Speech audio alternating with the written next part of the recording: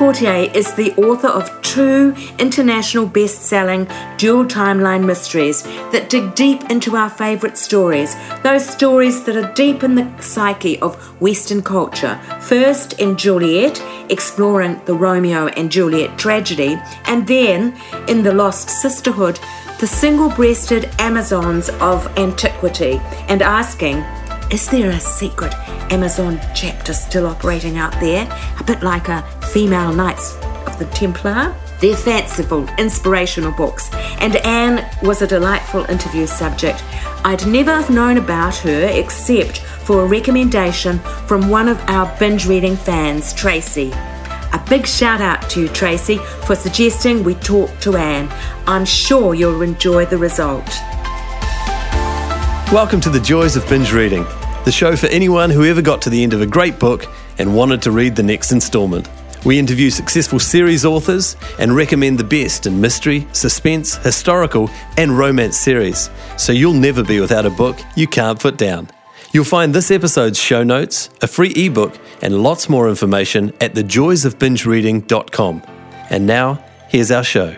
Hi there, I'm your host Jenny Wheeler, and in Binge Reading today, Anne tells us how she responded when, as a 13-year-old would-be author, an editor told her, good literature doesn't have happy endings. Happily, Anne ignored his or her advice, and her story does. But before we get to Anne, just a reminder, Binge Reading is now on Patreon, and we love, value, cherish your support there.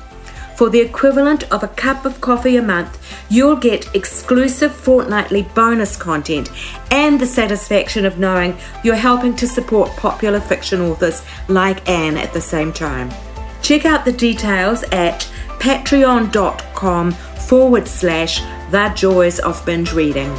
But now, here's Anne. Hello there, Anne, and welcome to the show. It's so good to have you with us. Thanks so much, Jenny. It's wonderful to talk with you. And I think perhaps this might be the furthest that we've reached in the show because you're talking from Denmark and I'm in New Zealand. So that's got a lovely feel to it. I think it's wonderful. And, I know that it's always a little bit confusing, time zone, this and that. But, when we meet in literature, there is no time zone. There's no day and night. It's all we're just in this special space together. And I love that space. That is wonderful. Now, look, you've got 2 wonderful books to your credit. They've both been international bestsellers. We'll get on to talking about them. Both of them have got a very original premise that the story is hung around. And it impresses me that you are a person who's got a spirited approach to your writing.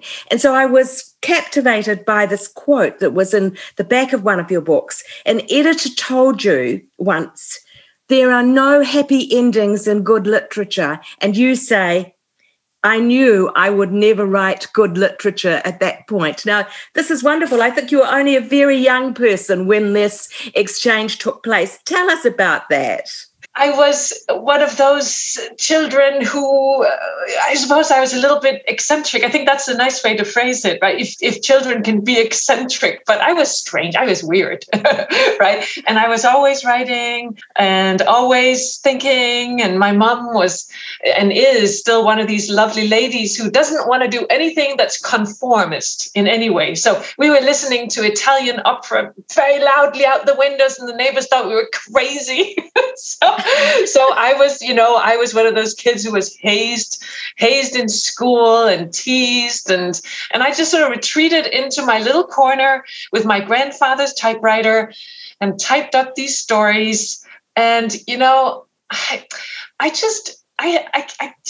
I could not live in that because when you write a book, you live in that space. And I needed a space with happy endings.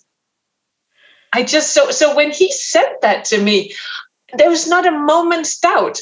I didn't think to myself, oh, geez, that's probably what he wanted me to realize. Oh, I've got to stop writing these happy endings, these romantic stories. No, I just don't know. Well, that's it for me then. I'm not going to change how I write because this is my happy space. That is wonderful. And how old were you when you had that revelation? I was 13. Remarkable.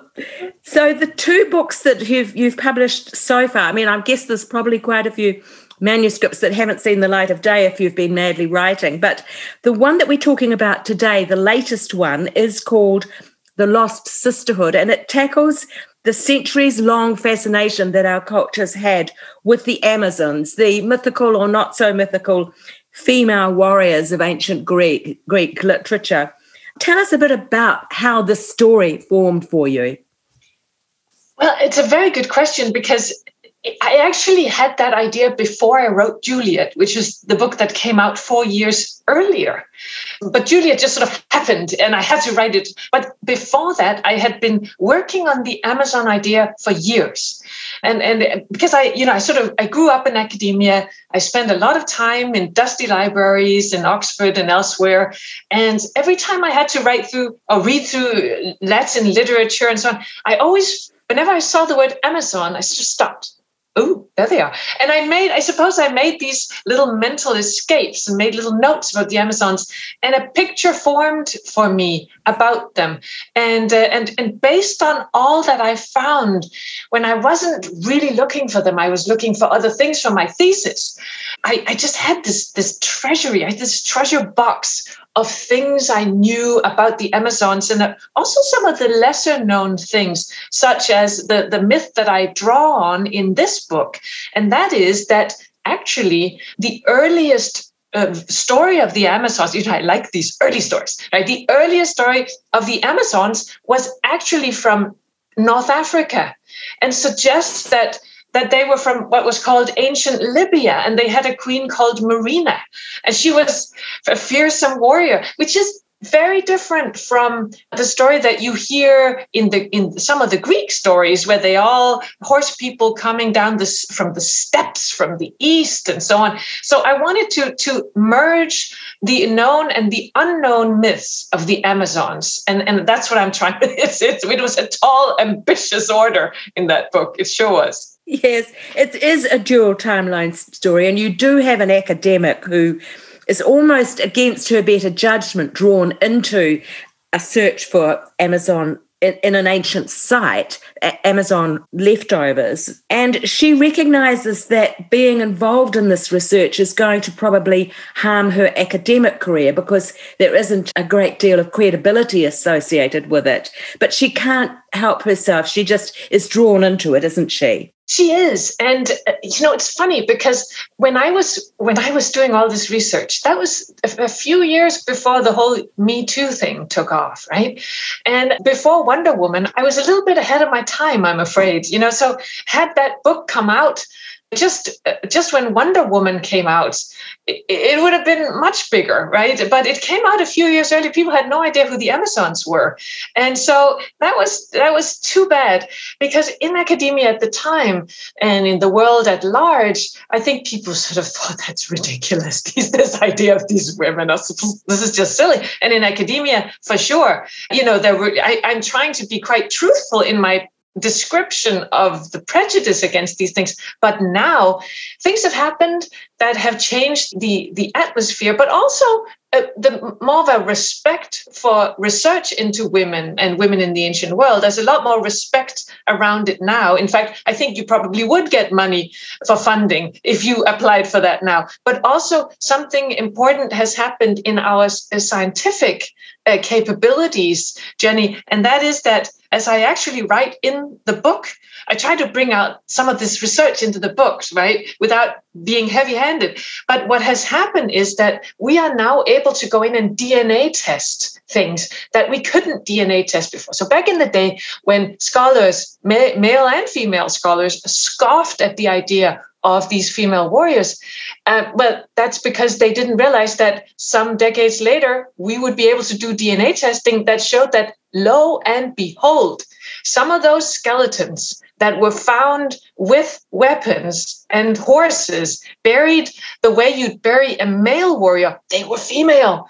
And that's something that we now know, but that's only in the last few years they've been able to do that. So all of a sudden, Diana, the main character, is not quite as controversial anymore, but she's cutting edge. In the book, she's absolutely cutting edge, and she is risking something on her pursuit there. Yes, and those skeletons that you're talking about, where were they found buried? Well, I can tell you that there's been a lot of this going on in Russia and in the former Soviet Union. So from the steppes going into the Black Sea area, and they have boxes and boxes full of skeletons and skulls, and just get them started on how because we might think that you can tell female and male bones apart, but it's actually quite hard. And sometimes you don't find everything, you just find a skull. But apparently female skulls are more softer and rounder, and you want to touch them. And and then there is that thing about, as I always also bring out in the book, there's this thing about when female skeletons have gone through childbirth, well, not the skeleton, but the woman, right? When the woman went through childbirth, something happens to her pelvis.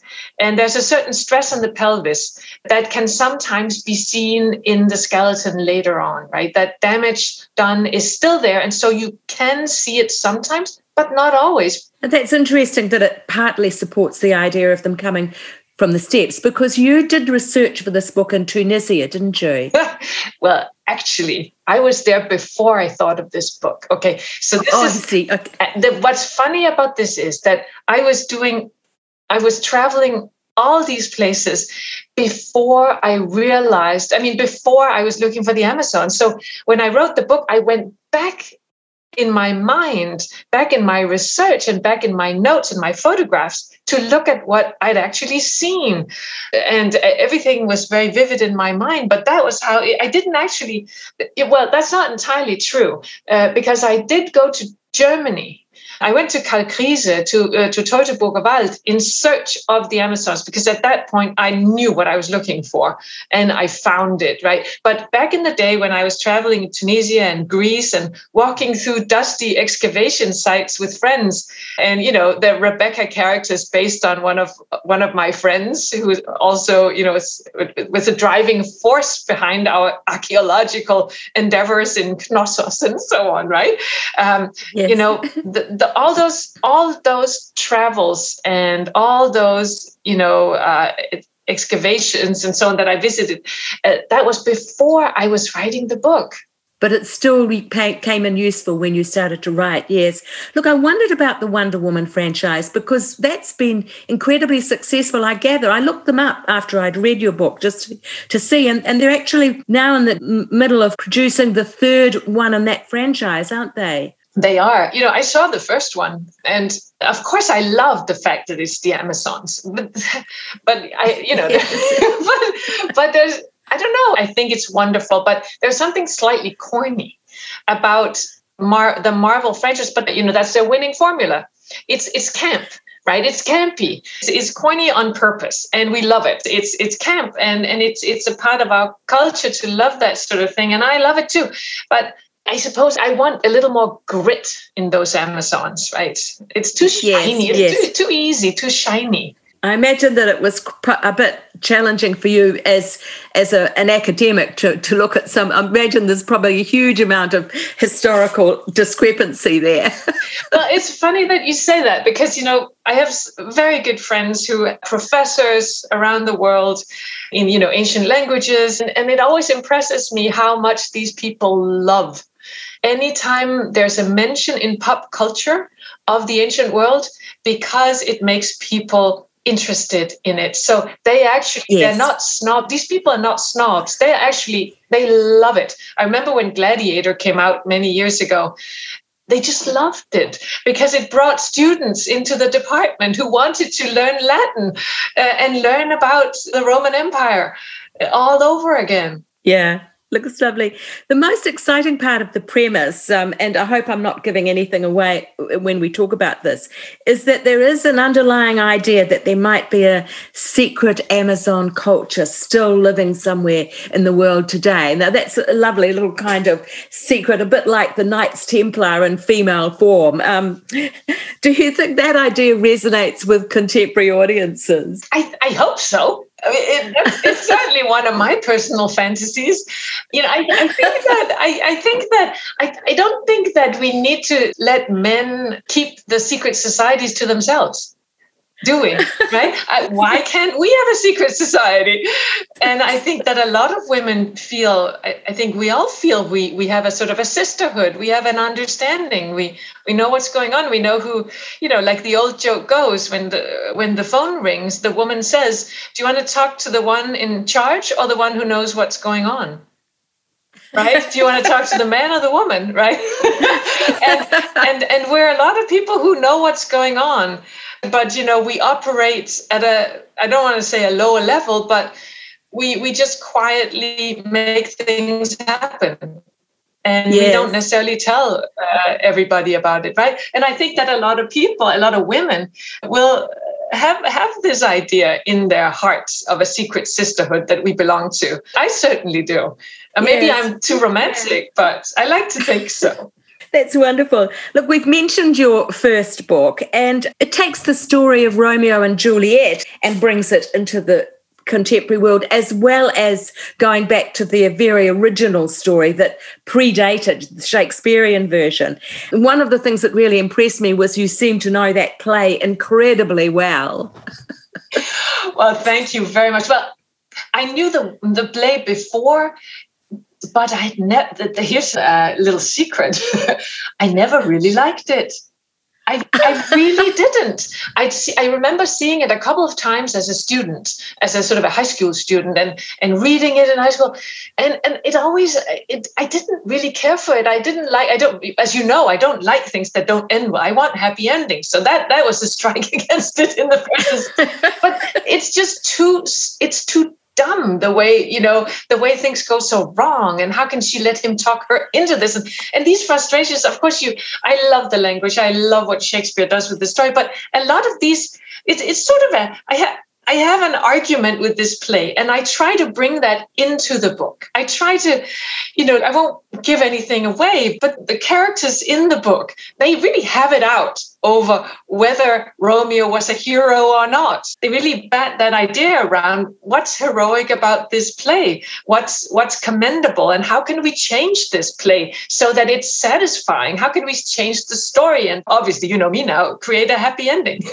Yes. The key character inherits a key to a safety box in Siena after her mother dies, and she's supposedly going back there to find some family treasure. But what she finds is this incredible link that her family has right back to the Romeo and Juliet story, and she finds that the so-called curse, the plague on both their houses, still exists today. So that's a great setup for a story, isn't it?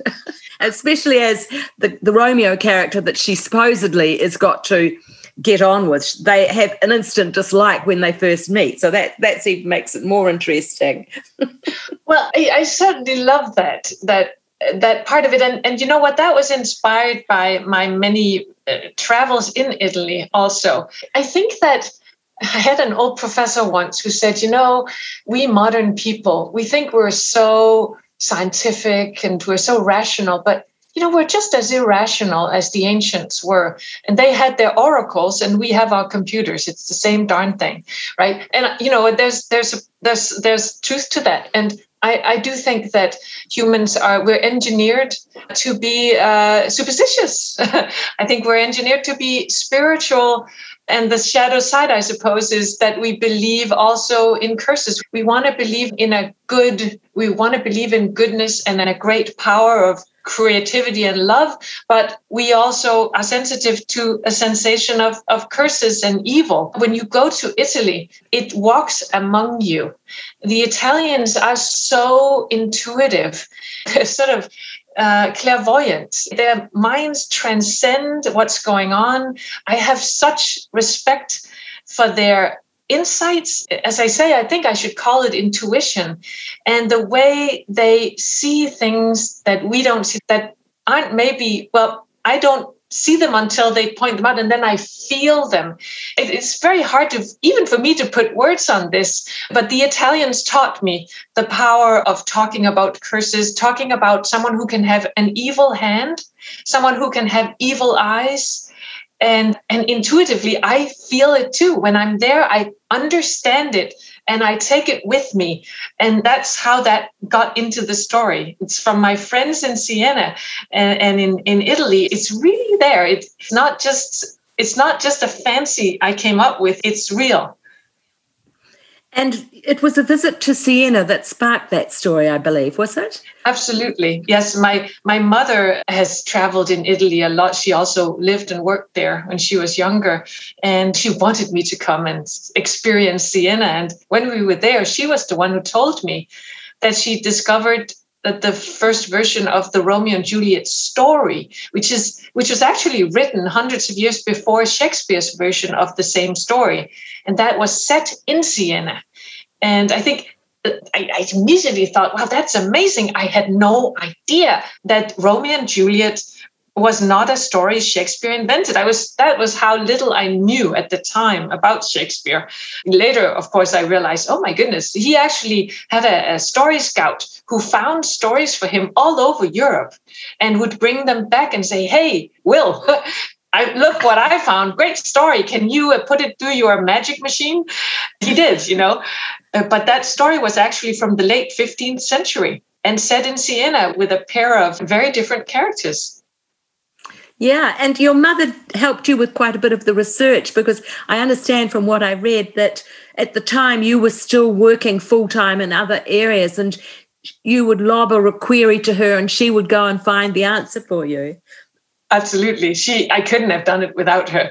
It was a fantastic partnership, because I was in the States. I was working on doing actually a documentary about the Finnish Winter War, a lot of that material ended up in the Lost Sisterhood, because I had been working on that documentary. But I could not just fly back and forth to Italy all the time, as much as I wanted to. Trust me, I couldn't. I didn't have the time and I couldn't afford it. But Mom was in Italy all the time. So whenever she said, I'm going to go back to Siena in a couple of weeks, what do you want? What's on the list? And I would give her a list of photos, floor plans, and specific things like, Mom, could you figure out, that old hospital? There's a hospital there from that dates back before the plague, the bubonic plague. And I was saying, Mom, could you figure out, could you find a way to get into the basement? See what's going on there. Draw me a floor plan, right? And so she would find someone and sweet talk them. And, Danish Professor Rassa was going to come and visit, and she would go in there. And I said, the worst one, I think, was saying to her, Mom, I need to break into this bank. I think, could you go into the bank and just see where the cameras, and how would you break into this bank? So she went into this bank and sat down with her pad and started drawing the floor plan discreetly, and said, at some point it just became uncomfortable, because these guards, in Italy, they have guns, right? They have these huge guns, and the guards started looking at me. I think they really thought I was planning to rob the bank. So she went out again. She said, it was close. Look, that brings us beautifully into segueing into talking a little about your wider career, because you've written these two wonderful books, but you've had an amazing career apart from that, including transitioning from Denmark to the US. So tell us something about your background before you got into these books. And remarkably, English is not your first language, is it? But you've made a remarkable job of mastering it. You're very kind. Thank you. I appreciate it. I come from Denmark, so that's a very small language group. If you want to go anywhere, you got to learn languages, and you start with English, obviously. So I had to as well. But you know what? I always wanted to work in media. So that's my education was, ideas, history of ideas, and communication. And I worked in television. And then I went to the States, and writing was a hobby for me. I never thought I could actually be a professional writer. I never thought I could live that could be my career. I always thought I would have to have a side gig in television or something. And so that's how I started working on and made the documentary and so on. But then it's just too stressful for me. I don't have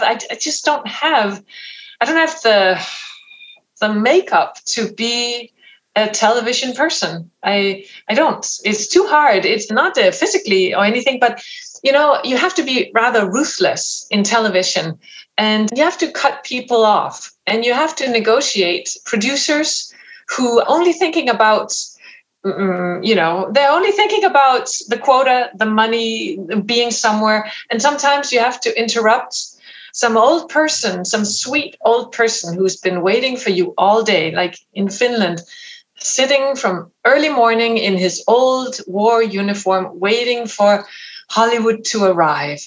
And Hollywood arrives. That's what they thought we were, right? Hollywood comes, and then your executive producer says, no, I can't interview him. His voice is not good. We're moving on.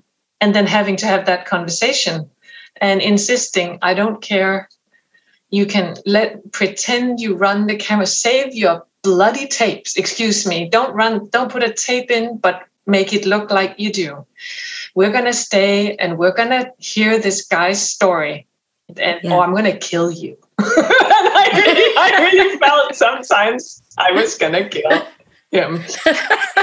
And so, that maybe sounds a little pathetic, but that's the kind of person you have to be. And I couldn't do that. I just could not be that in between the human being and the producer, that the executive, I can't be that buffer. It's not, my heart, I can't do it. So I'm the kind of person, I need to be in my pajamas.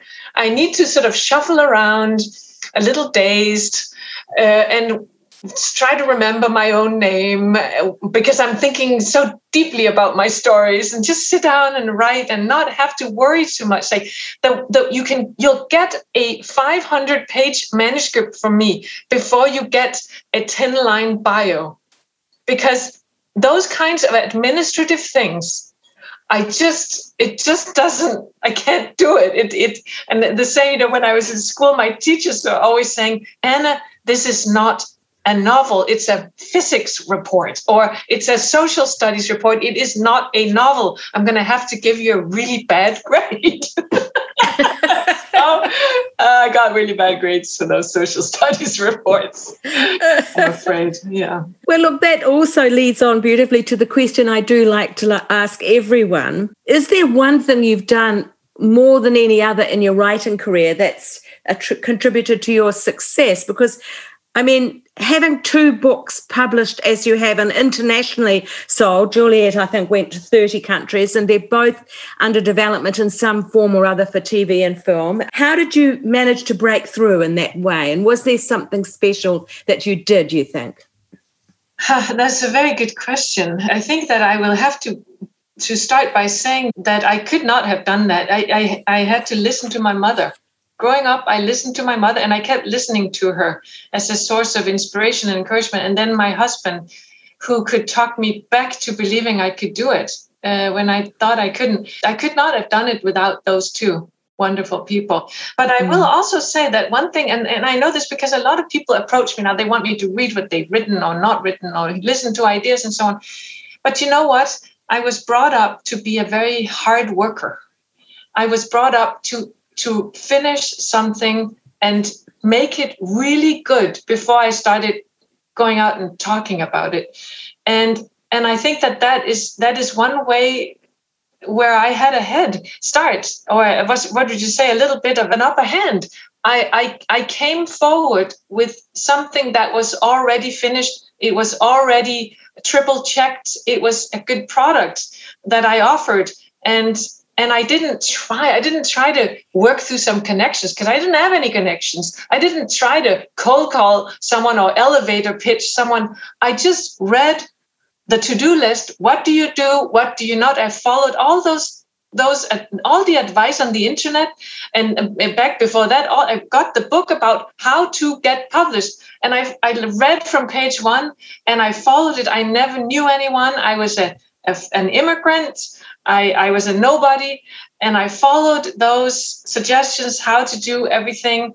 And then I just did it. I worked hard. I'm proud to say that, because that's how my mom brought me up, to work hard. Never assume, never think you can just waltz in and pitch someone on an idea unless you have it ready. Great. That's wonderful. Look, turning to Anna's reader, because this is the joys of binge reading, we love to know what you like to read and what you would recommend to listeners for reading. And this is a little bit in the genre and entertainment area, but we're interested just very widely. What are you reading and what would you recommend? I love that you asked this question. And I will say that there were many, I was an avid reader as a child, and I would absolutely binge read on okay, so are you ready for this? Yes. Barbara Cartland. I'm telling you, I could just binge read on Barbara Cartland, and Enid Blyton, the famous five, when I was a kid, and all those kinds of things. I would literally have I would have 2 huge bags with books going home on all sorts of holidays to read. I read the whole library twice over. But always with happy endings, of course. So I prefer books with happy endings. When growing up, I love, one of the books that really inspired me was Catherine Neville's The Eight. Do you know that one? No, I don't. Oh my goodness, Jenny. It is amazing. It's Catherine Neville is her name, and it's called The Eight. And I recommend that to anyone who likes, and that's actually a dual time story as well. Anyone who loves an adventure. And when you read that, which I hope you will see how that inspired me to do the dual time narrative. I love that book. I also love Jane Johnson, The 10th Gift. It's a shocking book about piracy. It really challenges you. And that is also she also plays with the dual times and so on. And that is wonderful. I also love, just to be a little more, a little more highfalutin, I was very inspired by Foucault's Pendulum, Umberto Eco's Foucault's Pendulum. Never really could get the name of the rose, but Foucault's Pendulum was a fantastic book that I recommend. But I'm going to tell you what I'm binging on right now. Yes. And what's on my bedside table, because right now I'm in Denmark, right? I actually live in Canada, but I'm in Denmark with my mother. We had a little health issue. And so I'm here with Mom, and I had to leave in a hurry. And I've been here for 3 months, and we're working through it all. But, when I go into my room at night and I'm all by myself and I just have to relax, I read Louis L'Amour. Oh, really? Yes, those cowboy stories. Yeah. Yeah, they're written probably for men, I suppose. But you know what? They're about honest young people who are trying to do what's right. Just do the right thing. And I just need to be in that space. Cowboys with guns and horses and, sincere young men who are, working to civilize a wild country. I love that. Yeah, that's gorgeous. So turning to the next year or so, what is on for you at the moment with your writing? Do you have new projects under development? I do. I actually worked on a book that turned out not to be the right thing. That took me 3 years, and then I started something else. So it's been a few years since The Lost Sisterhood came out, because I've been searching for the exact right thing, because everybody wants a new Juliet. That's okay, but I think I've got it. And I finished the first draft last year. And now I'm working, and now I'm editing it. And it's huge. I had promised my husband I'd never write such a huge book again, but I'm afraid that this is pretty huge too. And we're going to go back to some famous Greek mythological people and present day. So it's going to be a dual time narrative again with some famous names, hopefully a bit shocking and sensual and all that. While at the same time, I am working with people to turn Juliet and the Lost Sisterhood into scripts for a TV series. It's been ongoing for years. There have been people trying to turn Juliet into film and then television, and multiple deals and negotiations. And And it just all comes down to the fact that nobody's been able to write a good script, or really, and we've just not had a writer who really did what I wanted and what anyone really wanted. So I decided, you know what, I'm going to do it myself. Fortunately, I have a wonderful mentor out in LA who's holding my hand and inspiring me and saying, Anna, you can do this.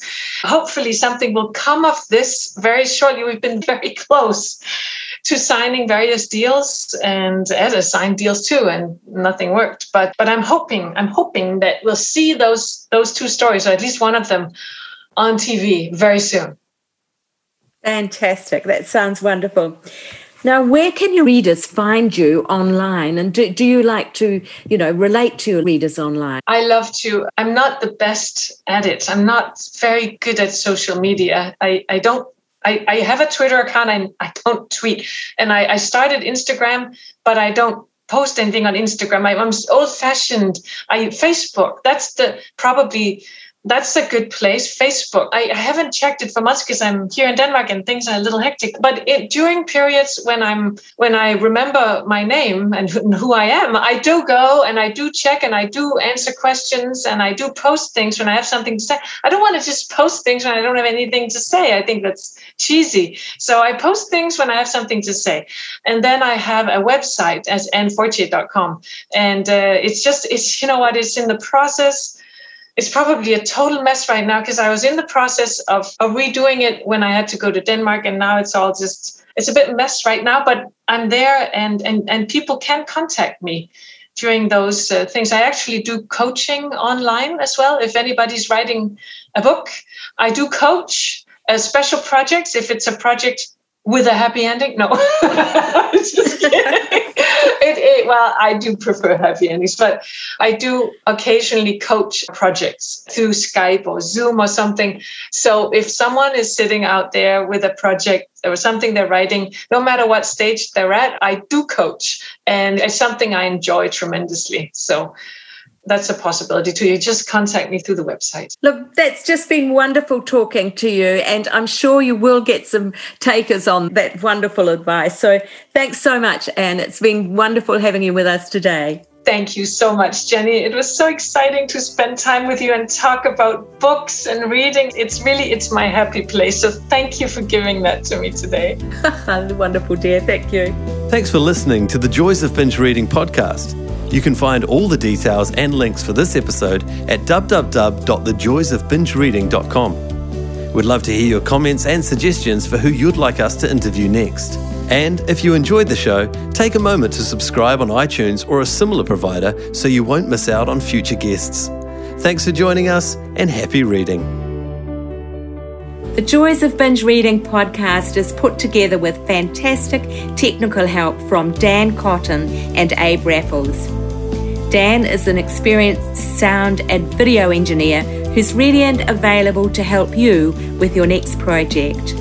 Seek him out at dcaudioservices@gmail.com. That's D for Daniel, C for Charlie, audioservices@gmail.com, or check our show notes. He's fast, he takes pride in getting it right, and he's great to work with. Our voiceovers are done by Abe Raffles, another gem of sound and screen. Abe has 20 years of experience on both sides of the camera/microphone, as a cameraman director and also as a voice artist and TV presenter. I think you'd agree that his voice is both light-hearted and warm. He is super easy to work with no matter what the job. You'll find him at Abe, A-B-E, at pointandshoot.co.nz. As I say, the full details in the show notes on the website.